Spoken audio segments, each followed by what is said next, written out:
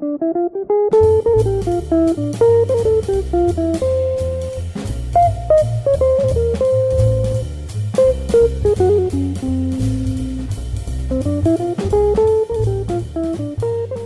to a new edition of the Neon Jazz Interview Series with jazz guitarist Joshua Breakstone. Born in Elizabeth, New Jersey, raised in New York, he saw Miles Davis at the Village Vanguard when he was a kid. He pays homage to all the great piano players and the legendary lights on his newest 2016 album called 88 with his cello quartet. He got his gears moving in the right direction studying in Manhattan with South Salvador. He went on to college at the New College of the University of South Florida in Sarasota and the Berklee College of Music. He would go on to play with the likes of Cecil McBee, Billy Hart, Pepper Adams, Kenny Barron, and so many others. He's got great stories and great insight. So dig this interview, my friends. And hey, thanks for taking some time out. Well, thank you for your interest. I got the CD in the mail. I've been listening to it. It's a great listen. So what I want to do is start off here. Websites and Facebook and social media is good about letting everybody know what's going on. But in the musician's own words, I like to know kind of a snapshot of what's going on in your world, other than your latest album. What's going on in your life these days? Boy, I just came back from nearly 4 months in Japan, and I received I'm very honored to have received a very special visa in Japan, which is called an artist resident visa, which is a rather rare visa. Usually what musicians receive is a musician's visa, which is a very, very restrictive classification for Japan. They want to know exactly where you're playing. They want to know exactly where you're staying. When you travel, you have to contact an agency and let them know where you're going to be. So this artist resident designation was really an honor, and I was there playing and teaching. Very, very busy schedule, and it was really a great experience. Most of the time I was in Kyoto, actually for 2 months, and then 1 month I was in Kobe, and 1 month we toured and did one-nighters all over the country. So that was a great experience, and then got back about 2 weeks ago, and since that time we've been getting ready for the release of this documentary, which has been made by Colorado Public Television, which is a PBS affiliate.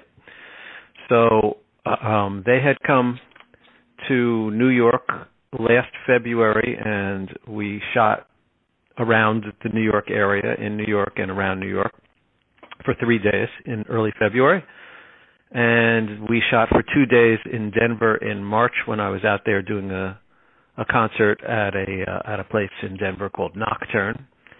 And then they came to Japan at the end of July, and the PBS guys were with us for 6 days, and we did taping in Tokyo at a famous club in Tokyo called Sometime, in the suburb of Kichijoji, Tokyo. And the reason that club is so well known is that, in addition to it having been there for probably more than 50 years, there's been a lot of live recordings done there. So Anita O'Day is one of the people that did a live recording, Johnny Hartman, Barney Kessel. There are many more. And so the PBS guys came, and we shot at Sometime in Kichijoji, and then we moved to Kyoto, and we did some shooting in Kobe as well. So that documentary is scheduled to start airing on PBS stations in Colorado starting the beginning of next month, the beginning of November. And the documentary has been screening here around the New York area. It started last Saturday with the first screening at a library that's like very culturally involved, has all kinds of arts programming in Mahwah, New Jersey. So we had our first screening. The group, the cello quartet, had played at that same library in Mahwah the Saturday before. And then this last Saturday night, we played at an organization. It's a cultural organization that we love and we're very happy to be affiliated with. It's called the Puffin Cultural Forum. And we did essentially a CD release party, a CD release concert there at the Puffin Cultural Forum last Saturday night. And that's for the release of the new record, which you mentioned, 88, which has an official release date of the 21st of October. So from there, we go to I'm out in Pittsburgh this weekend, and then the beginning of November, we start traveling, and I'll be out in L.A. and Palm Desert and Idlewild, California, and a big concert in San Diego for the radio station in San Diego, KSDS, where we play at the university in San Diego in the auditorium there, and it's a live broadcast. And from there, I fly out to Albuquerque, New Mexico, and we play at one of the great clubs in the country, the Outpost, fabulous place. And Mike Richmond comes out and joins me, and we're going to be playing cello quartet material. And from there, on the 10th of November, we go the 11th of November to Santa Fe, the 12th to Phoenix at the Nash, the 13th to Denver, and then I go out to the Bay Area and play out in Saratoga, do a workshop at the California Jazz Conservatory in Berkeley, and one more concert. It's a house concert at a place called Chez Hanny in San Francisco, which is great. And that's the last one on that trip, and then we kind of go from there. Sounds good, man. No, that's a full palette. And what I'd like to really get into now is 88. You know, you're a guitarist, but you're paying homage to a lot of very legendary and stellar pianists throughout the annals of jazz history. So talk to me about how this album came about. It's so close to, you know, the official release. How do you feel about it?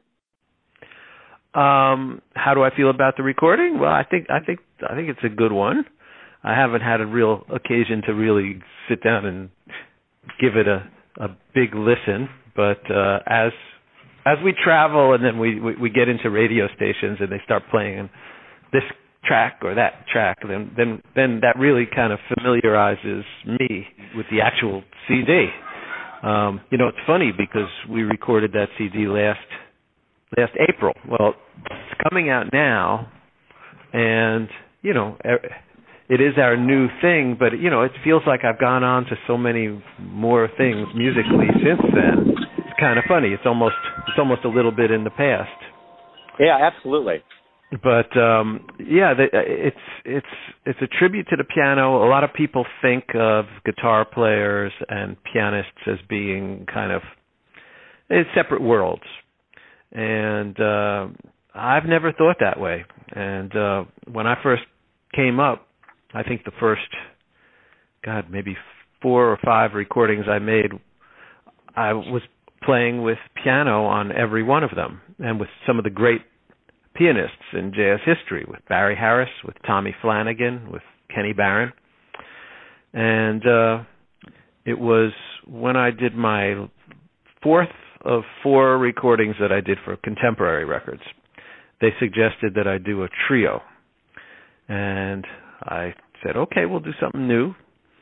And from that point on, I've been working with trio, more with trio and without piano than anything else. And it's a combination of many things, that recording, but it's also economics. And people view the piano and guitar as being kind of redundant. And you know, I don't look at piano as being a whole nother world. In fact, I look at piano and pianists as being really like close relatives, because pianists, like guitarists, have a certain role harmonically in a group as far as providing chords, and also we're expected, pianists and guitarists, to be soloists as well. So, you know, there's so many great compositions by so many great pianists. And the ones that we did on this recording are by no means like my favorite songs by pianists or the most important ones or anything like that. But I just wanted to pay tribute because I think it's the piano, when you step back and you take a look at it, it's an unbelievable instrument. You know, it's an amazing thing, the piano. And the people that play it, also amazing. And then get an opportunity to step back again, take a look at the compositions, the writing that some of those great pianists have done. So it was really a pleasure, and I'm really happy to have been able to, it's a little strange. We have a dedication to pianists by a group that has no pianists. So, yeah. But it's really been a great opportunity, great bunch of material to work with. Wonderful. So let's go back to the Alpha. We're going to get out of this hyper-present world that you're in right now and go back to the beginnings of your life in Elizabeth, New Jersey. How does a guy grow up to become a veteran jazz guitarist? Well, I was born in Elizabeth, New Jersey, but I grew up in a town called Linden, New Jersey. But I was interested in music my whole life. My parents were very much linked into all kinds of music, from Broadway theater to the New York Philharmonic, and I had an older sister who worked at the Fillmore East, which is a big rock venue there, and so I had admission to the Fillmore East for years and years and years. I had started playing guitar when I was in high school, and just continued playing. And it's funny because some people, like, from the time they're kids, like, they dream of being a musician or a guitar player, and it was never like that with me. I started playing because I had friends who were involved with music, and we started a band. Slightly later time, I became interested and involved with jazz, but I didn't think I was going to be a musician. But it's kind of like this, I wake up every morning and I want to play, and that's the first thing that I do in the mornings. And I guess I've never stopped, and it's like anything else, you meet a few people and you play with some people, and then you meet some other people, and you're playing with more people, and things generally just kind of grow. We did our first recording for a small label in Canada, Sonora Records, and then was fortunate to go with a larger label, and recording opportunities came about. So I don't know, somehow here I am, and I'm already in my 60s. I can't believe it. And we just keep going, and I feel like I just keep playing each day because I love it, and we see what comes along. Beautiful. So when you were growing up, what jazz albums were you listening to that really made a deep impact on you? Well, when I was growing up, when I was a little kid, there was jazz all around. I had an older sister who took me, God, I must have been like 7 or 8 years old. I remember the Village Vanguard. We went to the Village Vanguard and heard Miles Davis over at the Village Vanguard. Wow. And that was a real interesting experience for me at that young age. I'd never really been in an environment like that or heard anything like that. And I think that was Miles and maybe Hank Mobley, and it's hard to really recall, but it was a great band and great experience. But I heard jazz, but I wasn't really paying attention to jazz because that was the 60s, and that environment socially was, for me at that time, was a real rock and roll thing. And so I was going to, like I said, I was going to the Fillmore East. I was backstage a lot at the Fillmore East. I was always, both shows every night, for Jimi Hendrix, for Frank Zappa, and then heard everybody else. But those were my kind of major idols. But it wasn't until I was about 15 years old, and I heard a Lee Morgan recording called "Search for the New Land." that was the first time that I heard jazz, and that recording made me want to hear more. Made me want to hear more jazz and understand what was going on with jazz. And it was all due to the excitement of Lee Morgan's trumpet. I mean, it was so exciting and so just knocked me out, you know. Absolutely. And it's ironic because on that record, there's a guitar player, Grant Green.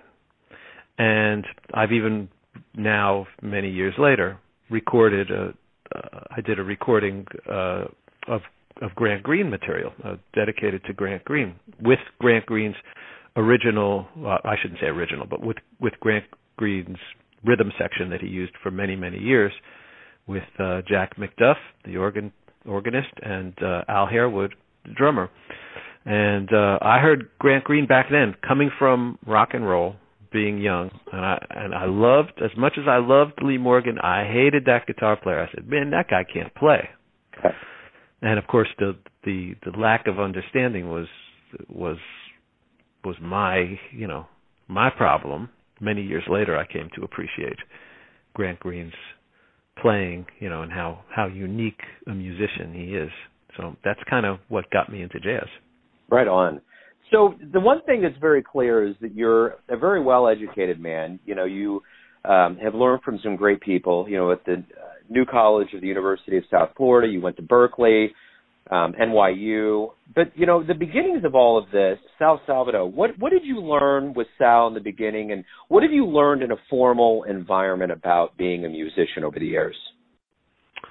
Well, Sal Salvador, first of all, very soon after I got involved with the guitar, I wanted to get a teacher, and I was lucky to come across Sal Salvador. And Sal Salvador had played with many, many people, with Maynard Fergus's band, with Stan Kenton's orchestra.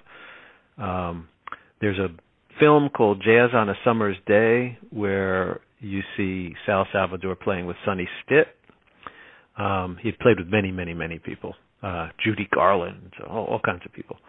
And what he did was he gave me an exposure to a very, very broad spectrum of guitar books, and also books that were actually not guitar books, vibes books, saxophone books, classical violin books.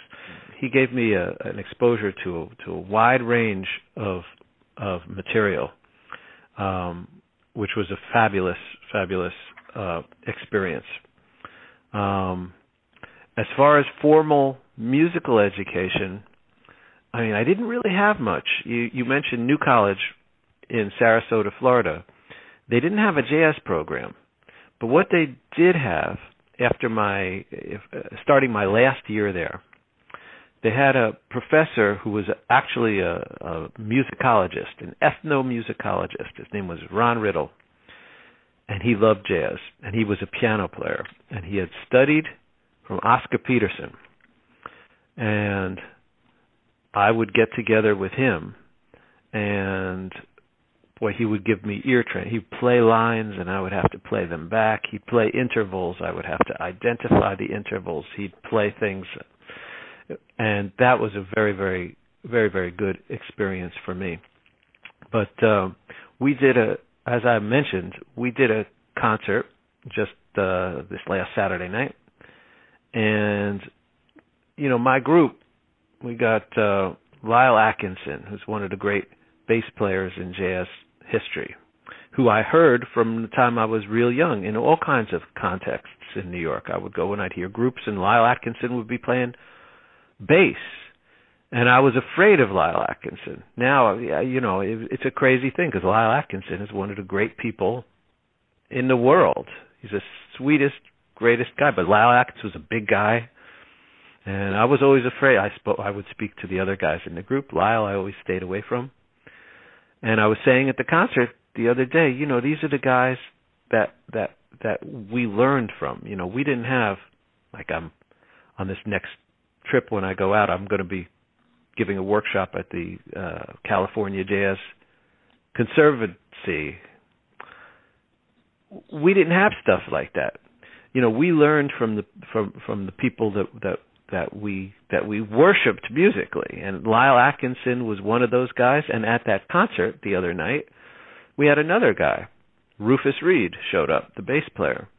And I said at the concert, I said, these are the guys that were, we used to call them our daddies. These are the guys we learned from. We modeled ourselves after musically. We watched how they behaved on the gigs. We got to talk to these people on occasion and picked up the way they talked, the way they looked, the way they dressed, how they handled themselves, and that was our formal musical education. It wasn't quite formal, but it was as formal as it got.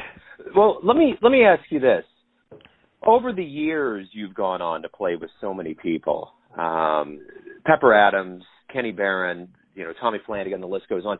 What have you learned from being around big shots and veterans? Is there something that's special that helps you grow as a musician into your own, finding your own voice, things along those lines?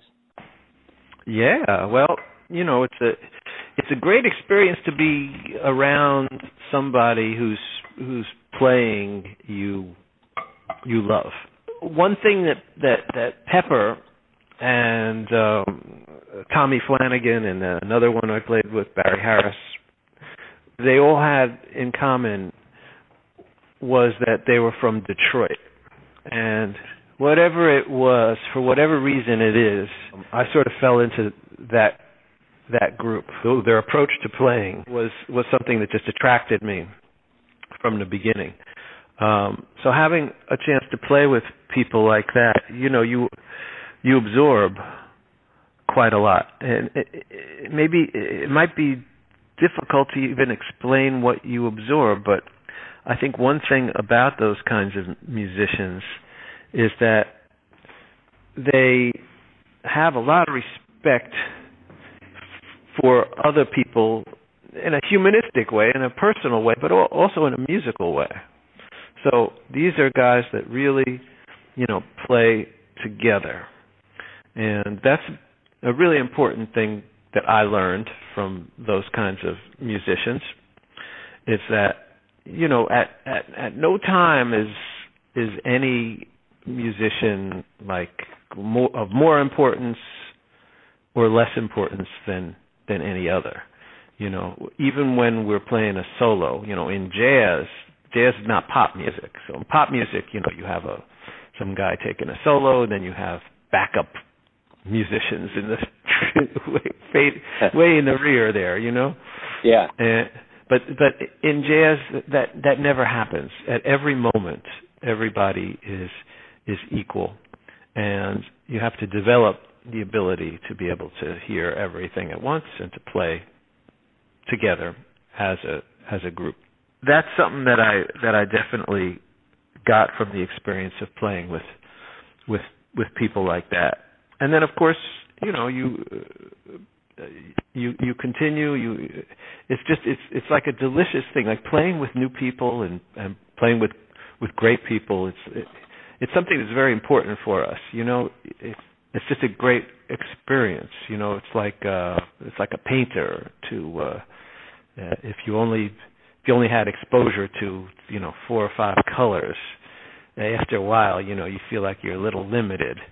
So sometimes even on the road, we're playing with local rhythm sections, and sometimes there's people that you get along with, musically speaking, very, very well with, and sometimes maybe not so well. But even so, that exposure to those different colors, is a good experience. So I think the most important thing, playing with great people. In fact, I'll tell you, Mickey Roker. The first time I ever played with Mickey Roker, who I think is maybe one of the great, not just one of the great drummers, but one of the great musicians I ever played with.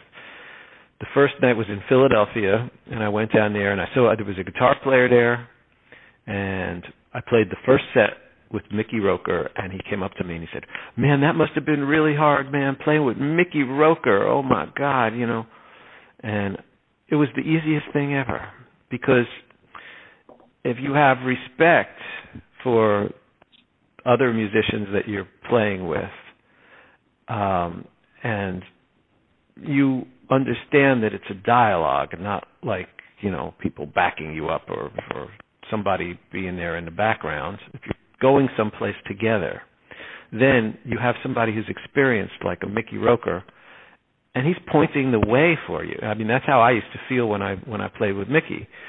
He's pointing the way for you. So if you just relax and lay back, you can go on a great little journey together, and that's what it's like to play with somebody who's experienced like that. Kenny Barron, with whom I think I did how many? Maybe 6 or 7 or 8 recordings. I mean, he's another one. You just relax. You can phrase. He hears where you're going. You lay back. He fills in. He plays something beautiful, and then you come back in, and it's a dialogue. It's not a situation of somebody kind of backing me up. I don't need somebody to back me up. I need people to play with and interact with. So that's what we get from playing with great musicians. Right on.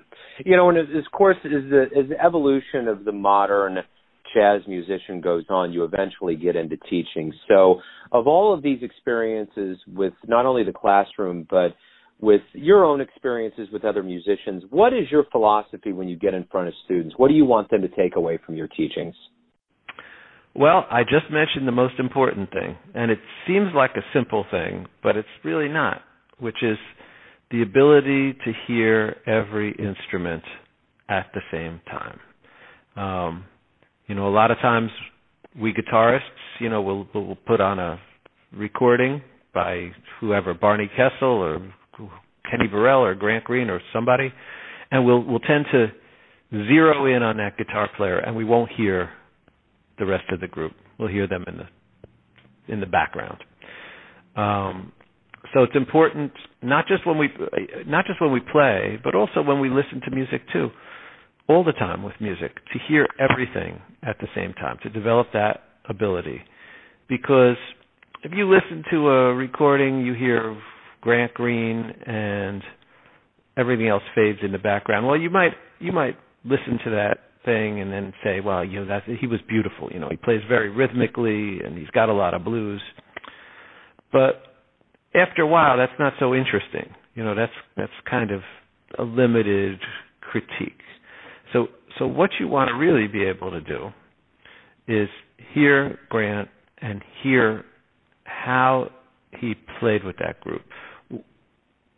Grant was listening to everything that was going on when he recorded that record, right? So it's interesting to hear, when Grant is playing with Tommy Flanagan, what is that interaction? How did Grant play with Tommy Flanagan as opposed to maybe when Grant was playing with somebody like Sonny Clark? And it's a totally different interaction, or the interaction between Sonny Clark and Grant Green and somebody like Paul Chambers and maybe Art Blakey. So then you're not just hearing kind of the outside. He sounds bluesy, he sounds percussive, whatever. The sound is clear. Now you're starting to understand like who Grant Green really was as a musician. What made Grant play the things he did? What influences in the music? What influenced the choices that he made, the directions that he went in? So that's the most important thing for musicians. But another thing that I deal with extensively in workshops is the connection between the voice and the things we play. It gets into the dynamics of the voice and how do we translate those dynamics to our instruments. And the without getting too much into it, I'll just say that if we are able to get in touch with dynamics of our voice, translate that to our instruments in just the same way that, every person, and this is really kind of magical. Every person, has a unique voice. That's amazing. There's billions of people in the world, and everybody has this unique voice. Yeah. And so that's because we don't have so many different things we can do with our voices. We don't have so many dynamics, but everybody uses their voice and the dynamics of their voices in a unique and individual way. If we can translate those dynamics to our instrument, we will each develop a voice, a way of playing that is unique to us. And that's for jazz. That's the ultimate. That's what we are doing here. We are trying to say something in our own way, say something that is personal, that is unique, and develop our own voices. So that's why that connection between the voice and our instruments is a really important part of what I teach, privately, and also when I go and do workshops. And I have a workshop coming up this Friday at Duquesne University in Pittsburgh, and I'll be talking about some of those types of things. Wonderful. You're a man that's dedicated your life to jazz, clearly love jazz. So let me ask you this. It's a simple question, but I want to know, why do you love jazz? The thing about jazz that I love is the idea of, and we just touched on it in the philosophy behind my approach to teaching, is that there's so many unique and individual voices. So it's about self-expression, and it's about communication. We have self-expression. We have communication with the people that listen to the music we make. We have communication and interchange and interaction with the people with whom we make the music.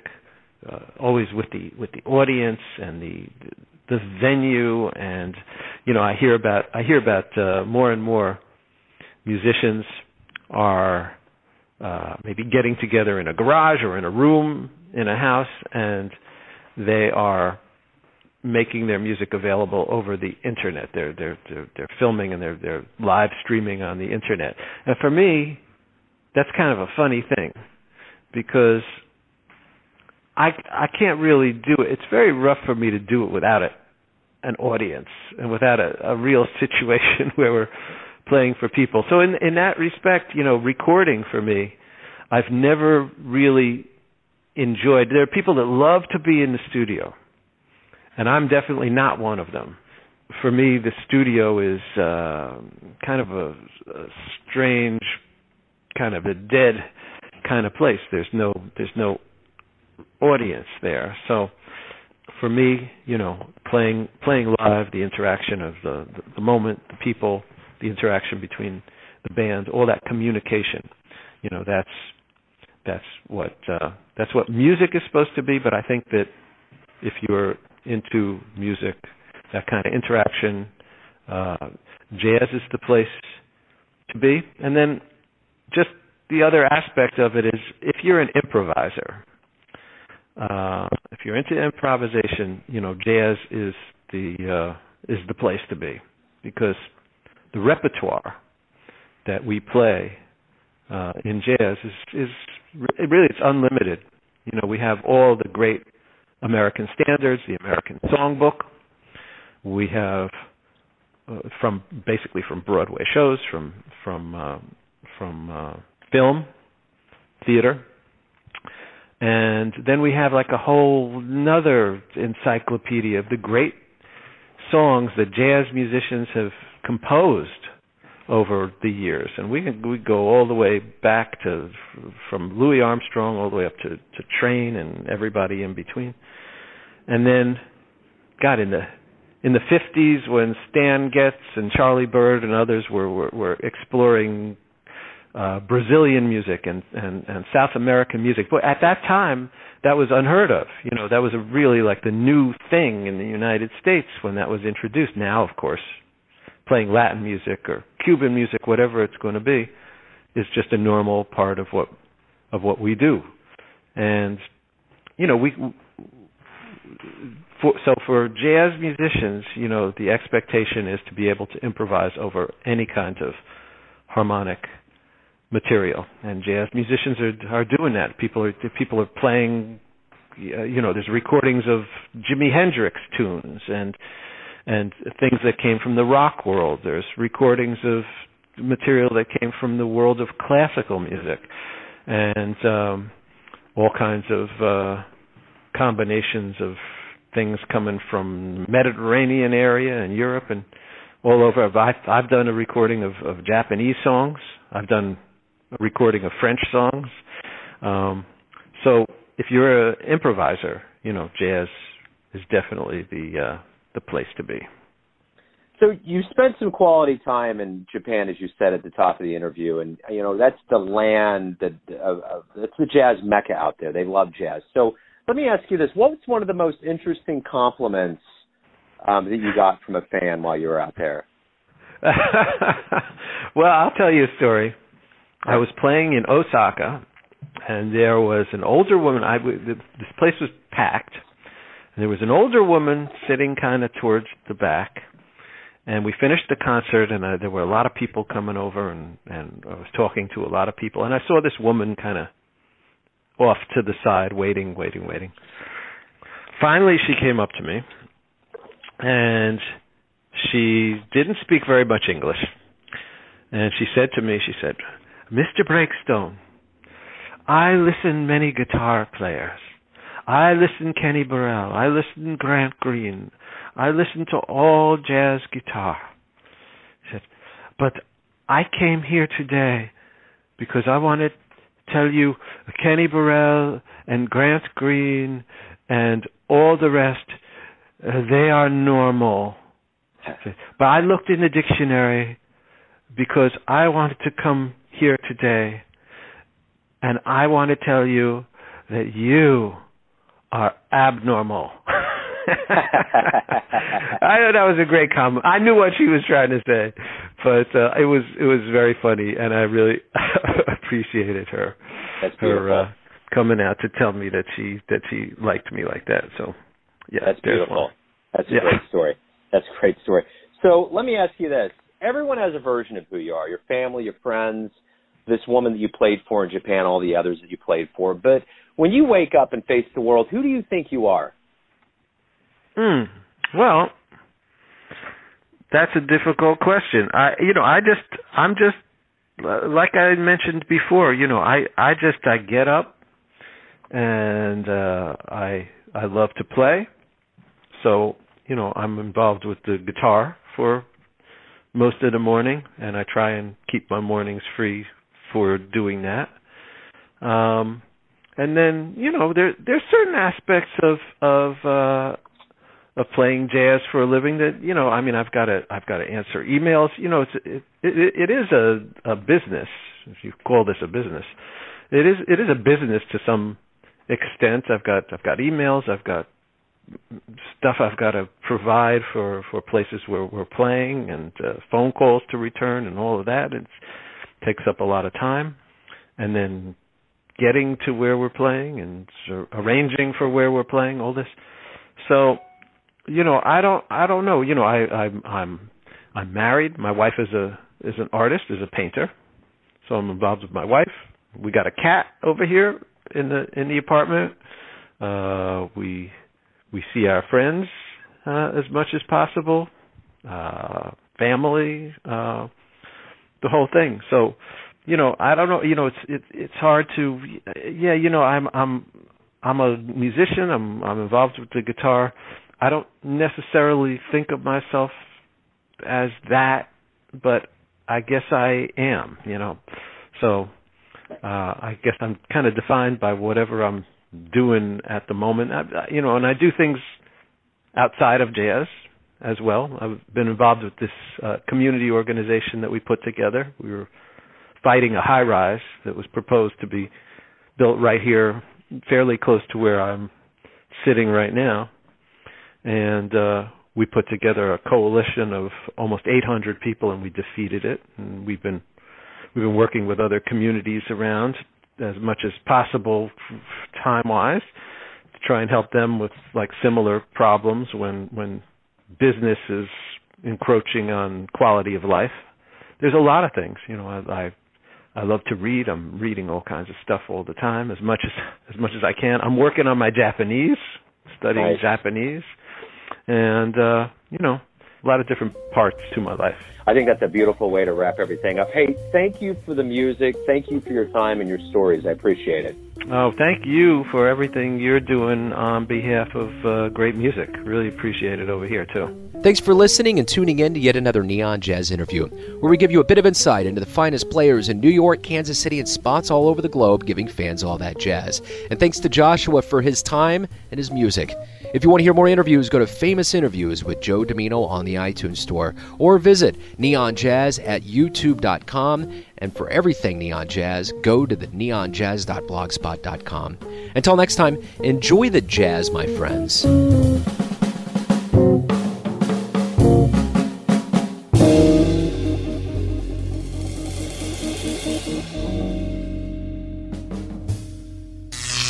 Neon Jazz.